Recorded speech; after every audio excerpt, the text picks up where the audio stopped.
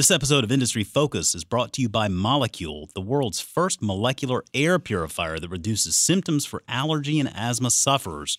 For $75 off your first order, visit Molekule, that's MOLEKULE.com, and enter the promo code FOOL75.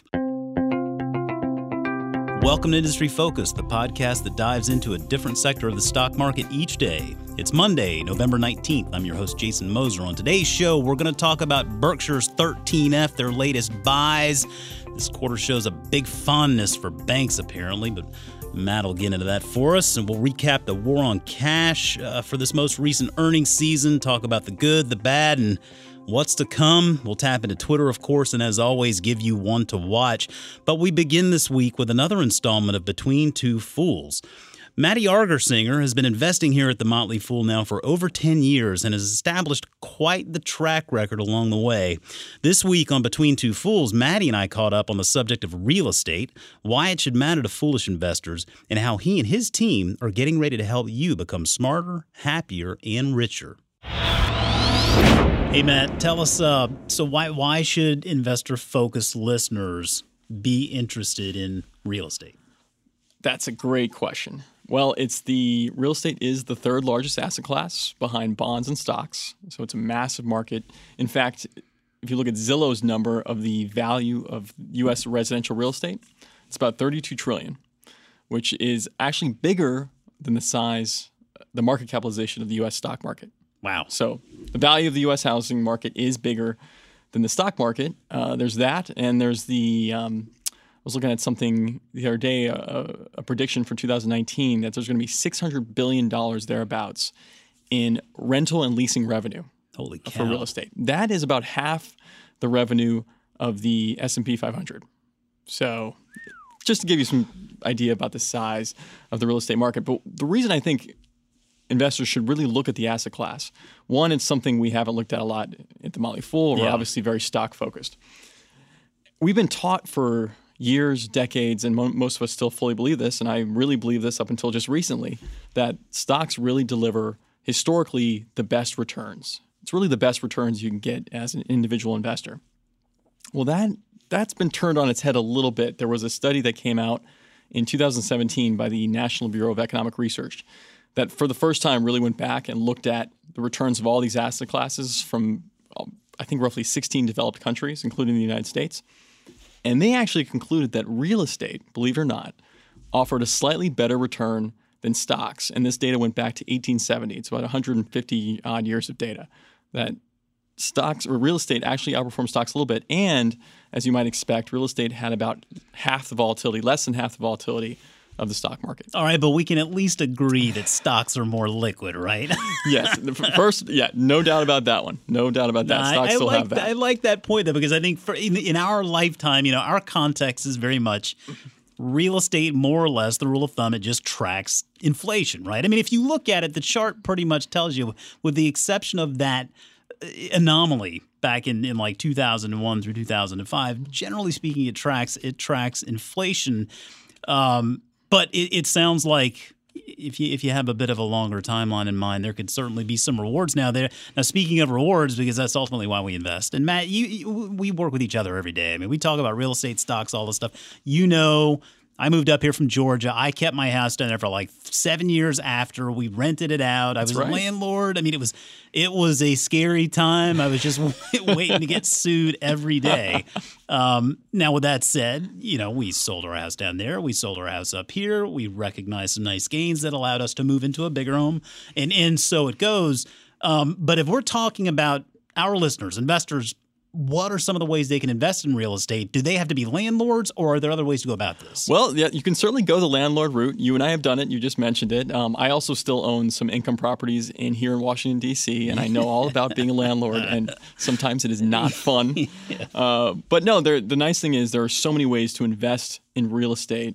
One way I'm sure we're all familiar with is you can do it through the stock market. You can do it through REITs, real estate investment trusts. They've been around for over 50 years, very liquid, basically mutual funds of real estate. You can go in and invest. You can find a hotel REIT that owns hundreds of hotel properties. You can find an office REIT that owns nothing but office buildings. There's many ways to do it.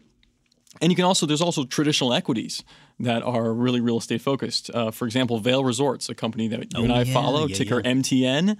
That's pretty much a real estate business. They own obviously hospitality properties in some of the greatest ski mountains in the world. And so it's a wonderful, wonderful company. But really exciting is that nowadays, and this is all thanks really to the rise of crowdfunding.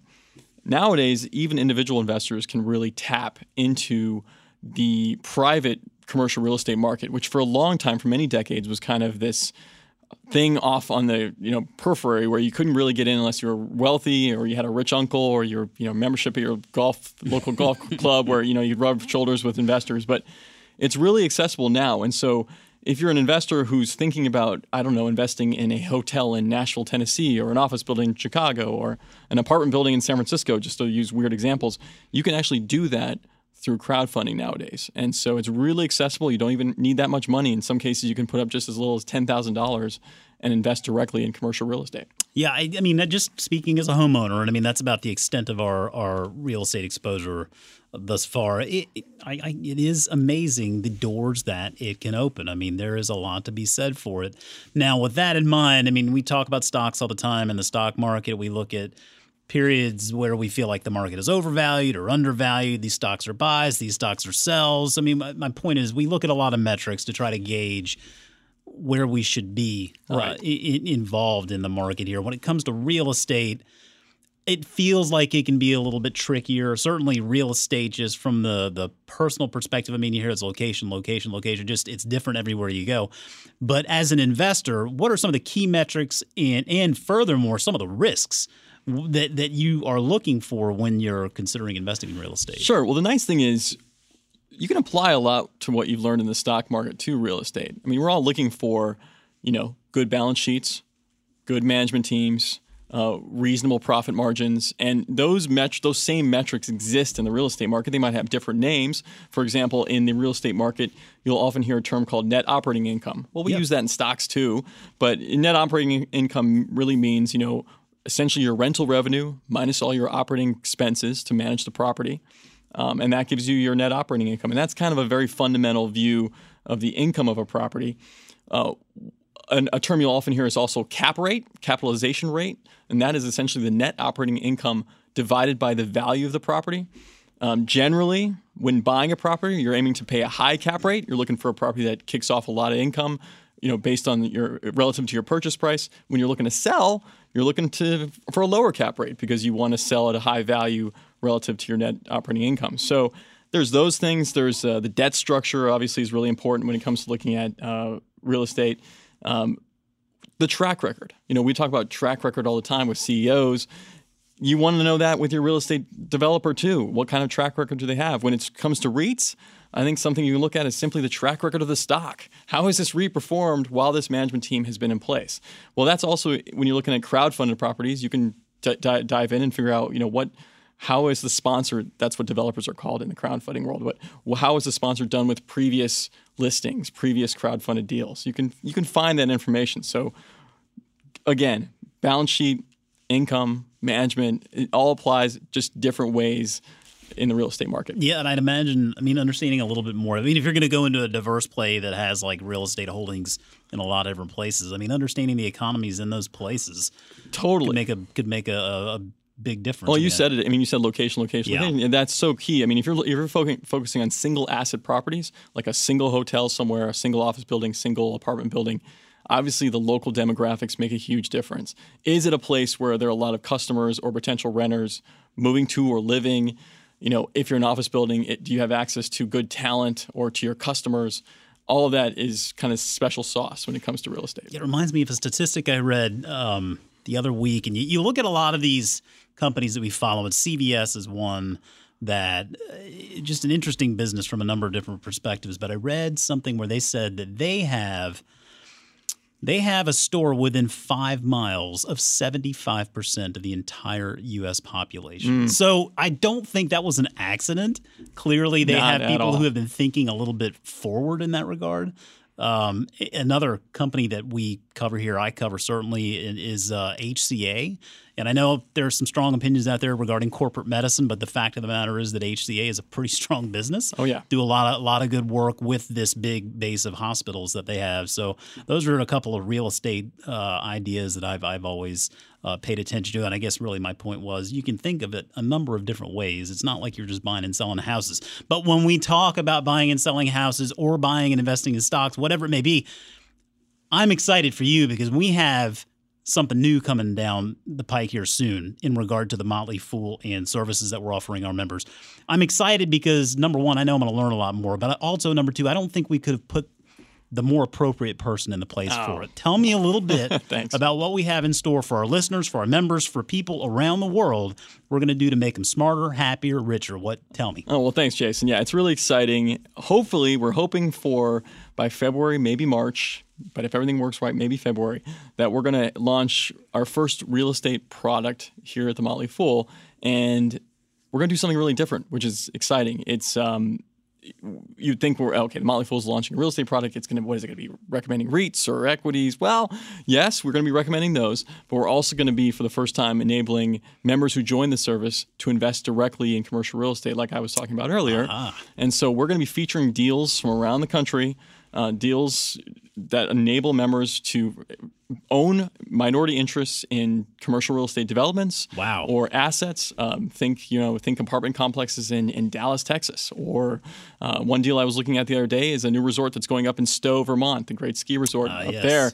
And so these are real deals in the marketplace, and we're looking to enable members to buy interests in them. We're going to be recommending them, and then, of course, talking about some of the risks, providing a lot of additional resources to help members understand the real estate market, the nuances of it, the different asset classes within it, and how we think you can earn a great return. So a little birdie told me as well that you may be working with someone on this service that individual or members may be familiar with. Huh? Yes. Well, yeah, I think your partner in crime, Matt Frankel, on this podcast, he's written he's focused on real estate really extensively for Fool.com.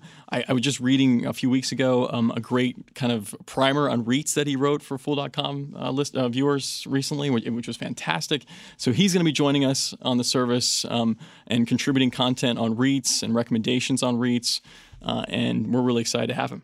All right. Well, I'm going to give you one last chance. Anything else you can tell us about the forthcoming product? No. I'll just say we haven't named it yet. And so, is there a listener contest, perhaps? At the beginning? Maybe. We are looking for names, but we got a few ideas. But kind of pay attention, listen to our podcast over the next few weeks and months. We'll be sharing more about it. But couldn't be more excited about starting kind of a new vertical here at the Fool, something a new asset class that we haven't really explored yet. Sounds cool. Well, good luck and thanks for coming on this week. Thanks, Jason. And as always, joining me in the studio this week via Skype is certified financial planner, Mr. Matt Frankel. Matt, how was your weekend? Pretty good. My football team won, but it wasn't a very big game. But I took my daughter to our first basketball game last night, so that was a lot of fun. Oh, very nice. Our women's basketball team's excellent. Beautiful. It took her to a Gamecocks basketball game. I did. Oh, terrific, man. How was that? It was great. Like I said, our women's team's one of the best in the country. We lost last night, but it was a big game. Well, and it was she loved it. That is the most fun in the world as a parent, is doing all of that kind of stuff. So, yeah, enjoy it because it goes by very, very quickly, and you hit a point sooner or later where they're kind of trying to figure out how not to be around you so much. So enjoy it while you got it. I've heard. Yeah. Okay. Well, before we get going today, I do want to take just a moment here. I want to say thanks to the good folks at Wofford College in Spartanburg, South Carolina, for having me last week. Listeners may remember I mentioned I was going down there to speak with some students and professors just about investing, about the Fool, and all sorts of good stuff. Calhoun Kennedy in the Office of Advancement, Professors Philip Swicegood and Andrew Green were gracious hosts, and I had a wonderful time there. They are really doing some cool stuff down there, particularly with their student-run James Fund. And I am really looking forward to having Dr. Swicegood on the show here soon for Between Two Fools, so he can shine a light on some of the great things they're doing down there with the James Fund. And for me, it was just a real treat to get back there. I hope to get back down there real soon. I just wanted to extend my appreciation to everyone down there in Spartanburg again. Matt, okay, big news here, as is with every quarter. Berkshire Hathaway's 13F came out. That's the SEC form that gives us an idea of what they are buying, what they're selling. You wrote an article here recently on Fool.com that gave us some great insight there. Talk to me a little bit about Berkshire's 13F and what stood out to you. Well, we knew this was a fairly active quarter for Berkshire. In its earnings report, we saw that it spent something like $14 billion on stocks. But there were a few things that really stood out. One, Berkshire invested in Oracle, which was a new position and kind of shows how Berkshire's embracing technology recently. And embracing his own brand, too, right? I mean, he's the Oracle of Omaha. You may as well own some Oracle, huh? I wonder if that had anything to do with it. The other big thing that stood out was bank stocks. Not just that Berkshire bought one bank, they initiated a $4 billion position in JP Morgan. Wow. But that Berkshire upped its position in pretty much every major bank stock it owns, with the exception of Wells Fargo. It bought almost 200 million more shares of Bank of America, 24 million shares of U.S. Bank, another 5 million shares of Goldman, which was its biggest percentage increase for the quarter. It increased its Goldman stake by 38%. Bank of New York Mellon. And Berkshire there's a couple of things to kind of take from this. Number one, Berkshire can't own any more than 10% of a bank, which is why he's kind of branching out into new big bank positions like JP Morgan and selling a little of his Wells Fargo every quarter. He needs to maintain that stake a little under 10%, which it is. Bank of America now is very close to being a 10% stake. Goldman's not quite there yet, but some of his smaller ones are. And JP Morgan's one that he could, buy another $20 billion worth and not be close to the cap yet. So in my opinion, that's why he decided to buy JP Morgan. It's a great run, a very well-run bank, and he has a lot of room to expand his position, and Berkshire really needs to spend billions of dollars to move the needle. But just kind of the general theme of buying bank stocks, in all, we don't know the exact price Buffett paid for all these, but he spent close to $15 billion on bank stocks during the quarter. And that's he already had an overweight position in banks. So why is Buffett buying so many banks? Well, one, it's been a big underperformer of the S&P. Banks were a huge beneficiary of tax reform. A lot of the banks that when we've discussed their earnings, have earnings up, 40, 45% year over year. And the main reason for that is tax reform. Banks pay pretty much the maximum corporate tax rate. And banks have yet to really realize the benefit of the rising rate environment. We mentioned that, banks, their profit margins go up as interest rates go up, which tends to happen. But so far, the Fed's raised rates about 8 times, and we're yet to see really that kind of rate movement on the long end of the yield curve, meaning like on mortgage rates and things like that. So banks are yet to realize the profit potential from that. It's still generally a deregulated banking environment, a business-friendly banking environment, if you will.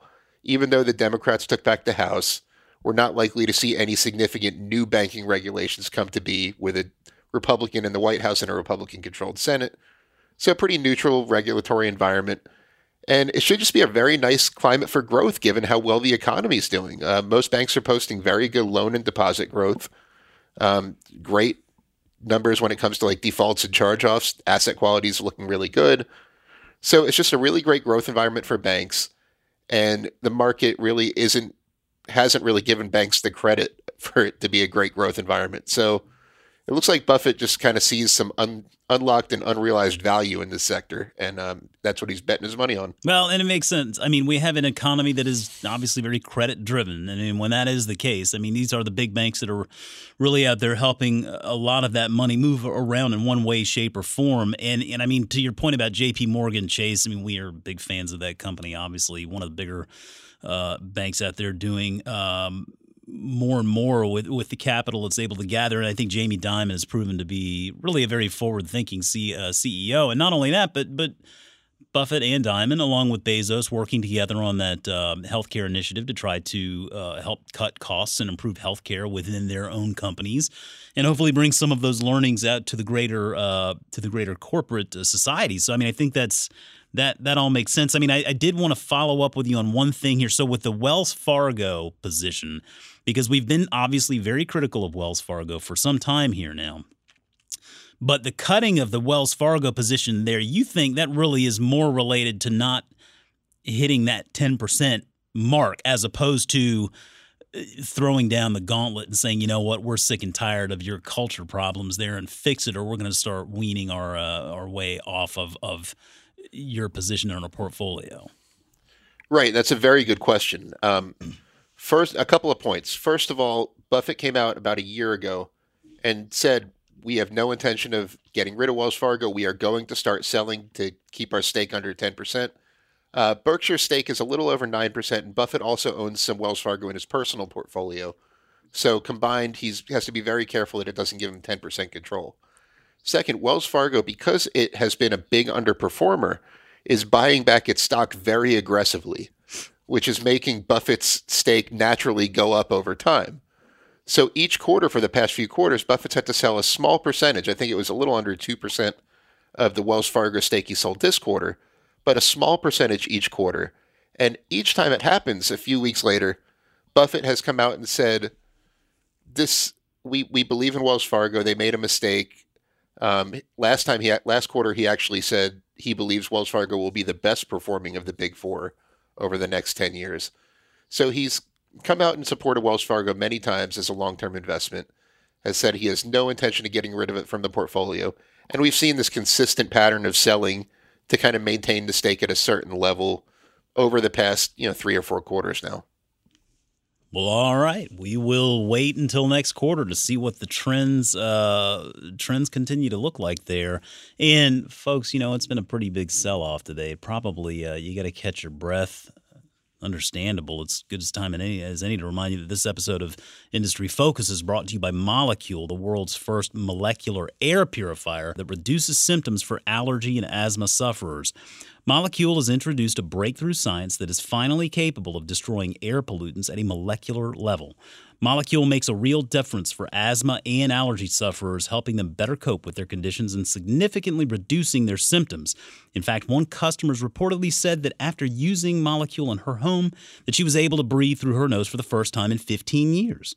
Molekule is easy to use and has a clean and sleek design. From the materials used on the device, like its sleek, solid aluminum shell, to a filter subscription service where filters regularly arrive on your doorstep when you need them. Our own Jim Mueller is a very happy user. Chris Hill may or may not have stolen one from the studio here at one point. And hey, listen, I don't suffer from allergies, but with 3 dogs in the house, Matt, I can't help but think that maybe I would benefit from a Molekule as well. So for $75 off your first order, visit molekule.com and enter the promo code FOOL75. All right, Matt, it's that time of the quarter. Earnings season is wrapping up here, and listeners know that we talk a lot about the payment space, the war on cash basket that we've enjoyed covering here, and that is PayPal and Square and Visa and MasterCard. So we wanted to go ahead and give our quarterly review with the war on cash basket, see where these companies stand after this most recent earnings season, and to give listeners a quick update on this basket and where it stands from a returns perspective. Since the date of inception, which is July 24th, 2017, the war on cash basket is up 65.2% versus the market's 9.1%. And those numbers are good as of about 1 o'clock Monday afternoon here on November 19th. Wanted to make sure to get those as updated as possible, Matt, because there's a lot of blood on the streets out there today in the market. And some of these names, it looks like they might be going on sale, huh? Yeah, pretty much anything involving tech has been getting hammered. Not happy about it from watching my portfolio every day, but hopefully we'll be able to shut up about these one of these days and we can all buy a few more and take advantage. Well, that's the nice part about the holiday season. We have a couple of days off here and there, so we can just be quiet, right? Well, let's just kick it off here with PayPal real quick, just to give you an idea of what was going on with PayPal for the quarter. Total payment volume was up 24% to $143 billion. Transactions, which is engagement, that grew 9.5% on a trailing 12-month basis. And another encouraging metric here, mobile payment volume of $57 billion was up 45% for the quarter. So all in all, PayPal doing a lot of what we just continue to see it do quarter in and quarter out. And I think really what I want to keep an eye on, at least, is with Venmo. And while Venmo is bringing in good numbers, right, the results are there. $17 billion flowed through that Venmo network for the quarter, and 24% of users are now participating in monetizable action. But it's also worth noting that this quarter didn't reflect the price increase that users of Venmo are going to start feeling here in the coming quarters in regard to the instant funding aspect of the network there. So I just think Venmo is as encouraged as I am by that part of the business. It's also worth noting that PayPal on its own is doing quite well.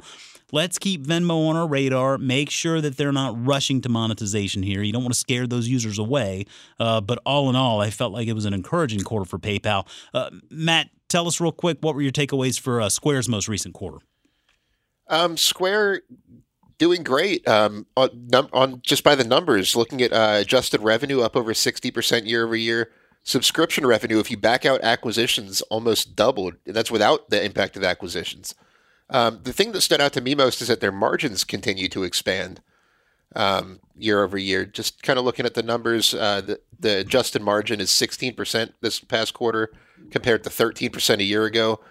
And in their core payment processing business, the profit margin on those transactions has gone up to 1.07% from 1.05%. And 2 basis points may not sound like a lot of margin, but it is when you're talking about, pennies per transaction, like a 1% margin. So Square is doing great. The stock has been absolutely hammered lately. They're down 35% since just the end of the quarter.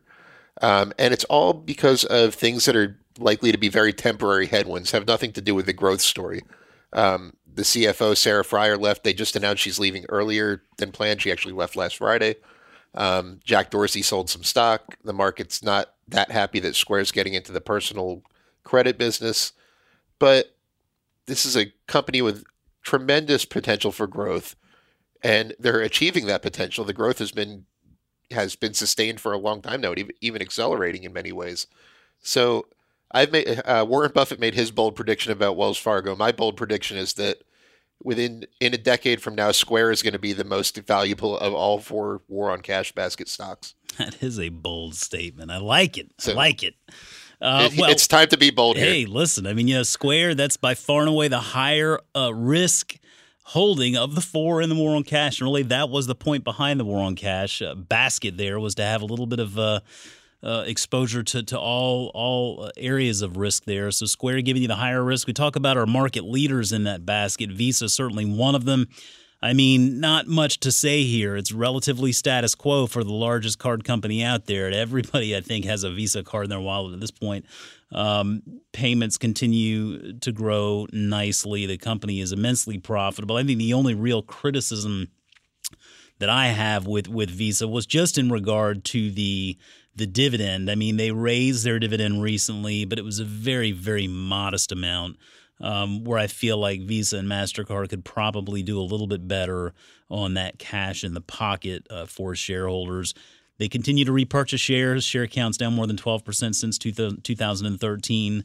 But you look at the company's payout ratio, and I think these numbers are fairly memorable here. Their payout ratio is around 19%. Since 2013, it hasn't exceeded 23.6%. And that's all to say that they can absolutely afford that dividend, and they can afford to grow that dividend. So again, nothing really terribly surprising with the quarter. It was a good quarter. I just frankly would love to see them raise that dividend a little bit more for shareholders, but maybe that will happen in time. What was your takeaway with MasterCard? Yeah, I could kind of say the same thing. Neither Visa or MasterCard is a high dividend stock. Feels like they should be, though, right? They should be. I think they will be once the war on cash is in the, right now we're in like the 2nd or 3rd inning of the war on cash. Once we're in the 7th or 8th inning, I think we're going to see them become actual high dividend stocks. There we go. I like that they're buying back shares. MasterCard spent over $1 billion on repurchases in the third quarter alone, and bought a bunch more in the first little bit of October to take advantage of the weakness.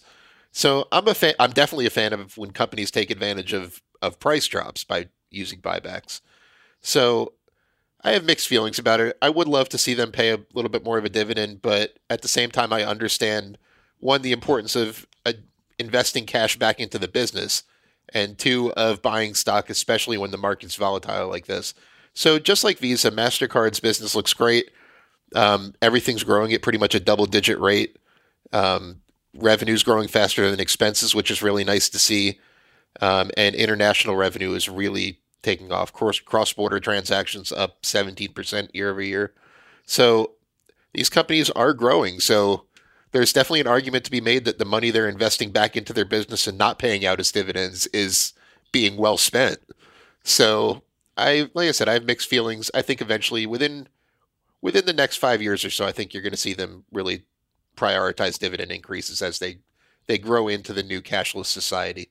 Well, that's a very Buffett-esque quality, right? They feel like they can do more with that money right now as opposed to paying it out in the form of dividends. So, I mean, from that perspective, I agree with you. I think that makes a lot of sense, and at least that's encouraging. That's a glass half full way to look at it, man. Thanks. Yeah, it's tough to argue with that logic when they're producing double-digit growth rates. Yeah, listen, I'm a happy shareholder either way. Don't misunderstand me. All right, guys, let's tap into Twitter real quick just to take a look at what's going on throughout the week. A little bit of a quiet week, but at CamCane3 wanted to chime in and just say, I really enjoyed hearing about the Square earnings. And Cam, you're welcome. Thank you for listening. Thank you for saying that. We'll keep on doing what we can to keep you listening. So if you ever have any questions, or if we're not covering companies that you guys want us to cover, hey, just give us a shout. Let us know. And at Jamin and Reason, in response to the story we talked about last week, Matt, in regard to millennials lacking the confidence to invest, and in response to a statement I had made earlier about millennials and it not necessarily being their fault that they had not learned about some of that stuff. And Jamin replies, he says, I disagree that it's not their fault. Every individual must take it upon themselves to get educated or suffer the consequences of ignorance. And, actually, I do agree with this to an extent. And I want to make sure I'm very clear here. I don't mean that if you're an adult or even an adolescent, that you should just consider yourself ignorant if you have not learned about financial literacy at that point. But clearly, as a country, we have not done a good job in educating our kids as they go through school in regard to financial literacy and whatnot. And really, that's where I'm going. Is we need to at least give everyone the base knowledge. And it's one thing for adults to make bad decisions even if they have the education. If you've got that base of knowledge and you still make bad decisions, that's on you. But unfortunately, a lot of people just don't have that knowledge yet because we're not doing a very good job in our schools around the country teaching a lot of these kids. And if you're not learning it, you're not born with that knowledge. It's a tough cycle to break. So I appreciate you, Jamin, getting in there. Did you have anything you wanted to offer there, Matt? Yeah, I think it's a matter of making the education readily available. Yeah. I definitely am a fan of personal responsibility. As a teacher myself, I taught high school for years. It's sad to see, the educational opportunities going to waste. But if you're not offering the opportunities in a readily accessible format, like teaching in a high school course, or a lot of colleges have like a University 101 class that would be a great place to put some personal finance in. If we're not making it readily available, then you really can't blame the public for ignorance when, so many other countries are doing a much better job than we are of educating their population on personal finance matters. Yep. If you don't know, you don't know. You got to start somewhere. Okay, so let's go ahead and wrap this up with our one to watch this week, Matt. And Matt, you have, I think, an interesting take for listeners based on what we've been talking about today. What is your one to watch this week? Well, I'm a big fan of Buffett's banking investments. I've been talking about the value in banks like Bank of America and Goldman Sachs for some time now. Other people on the show have talked about JP Morgan as a big value play, Wells Fargo. But it's not practical for most people to own 10 different bank stocks. So I'm watching actually the financial sector SPDR ETF. Ticker symbol is XLF. And it's a great way to invest in a bunch of bank stocks and Berkshire itself. Don't forget Berkshire at its core is a financial sector stock and is actually the ETF's highest top holding. But other than that, it owns a lot of JP Morgan, Bank of America, Wells Fargo. Pretty much the Buffett banking portfolio you can buy all in one stock. Good deal. And it's a very low cost index fund. It's a great way if people just feel like I do that the banking sector as a whole has a lot of potential and is very undervalued right now. And what's the ticker for that fund? It again is XLF. I like that. That's good. Well, kind of like you, I'm gonna honor Buffett and Berkshire here. I'm gonna go with Travelers in honor of Berkshire bringing or adding at least to Travelers during the quarter. The ticker is TRV. Insurance is just one of those things. Everybody needs it. You don't know when it's going to come in handy, but that's the whole point, really. And Travelers is a very well-known brand within the insurance industry. Net premiums for the most recent quarter were up 6%, which is encouraging. They continue to maintain attractive combined ratios. The underlying combined ratio this year chalked up at 93%. That means they're writing good business. And I think that you can assume that they will continue to do that. The philosophy, I think, with Travelers, certainly when I was there, and this doesn't appear to have changed, is they want to just pay what they owe and move on, try to eliminate as much of that friction, eliminate those frictional costs that can string out business for a long period of time in the form of subrogation and whatnot. And then I think it's also really neat to see Travelers saddling up with Amazon here and coming up with some new home insurance products, using some of that technology that Amazon's coming out with, rolling that into some Travelers insurance products and giving homeowners a new way to view purchasing home insurance, which is, of course, a requirement if you're going to own your home. So for me, yeah, Travelers, it seems like it's never really been a bad time to own the stock, and apparently Uncle Warren agrees. Just a reminder for everybody, you can always send us your emails. We love it when you send us your emails. You can send us your emails at industryfocus@fool.com. You can follow us on Twitter at MFIndustryFocus and ask your questions there. We'll do our best to bring them into the show, and if we can't bring it to the show, well, we'll respond. Don't you worry. We're good like that. But as always, people on the program may have interest in the stocks they talk about, and the Motley Fool may have formal recommendations for or against, so don't buy or sell stocks based solely on what you hear. The show is produced by Austin Morgan. For Matt Frankel and Matty Argersinger, I'm Jason Moser. Thanks for listening. Happy Thanksgiving, everybody. We'll see you next week.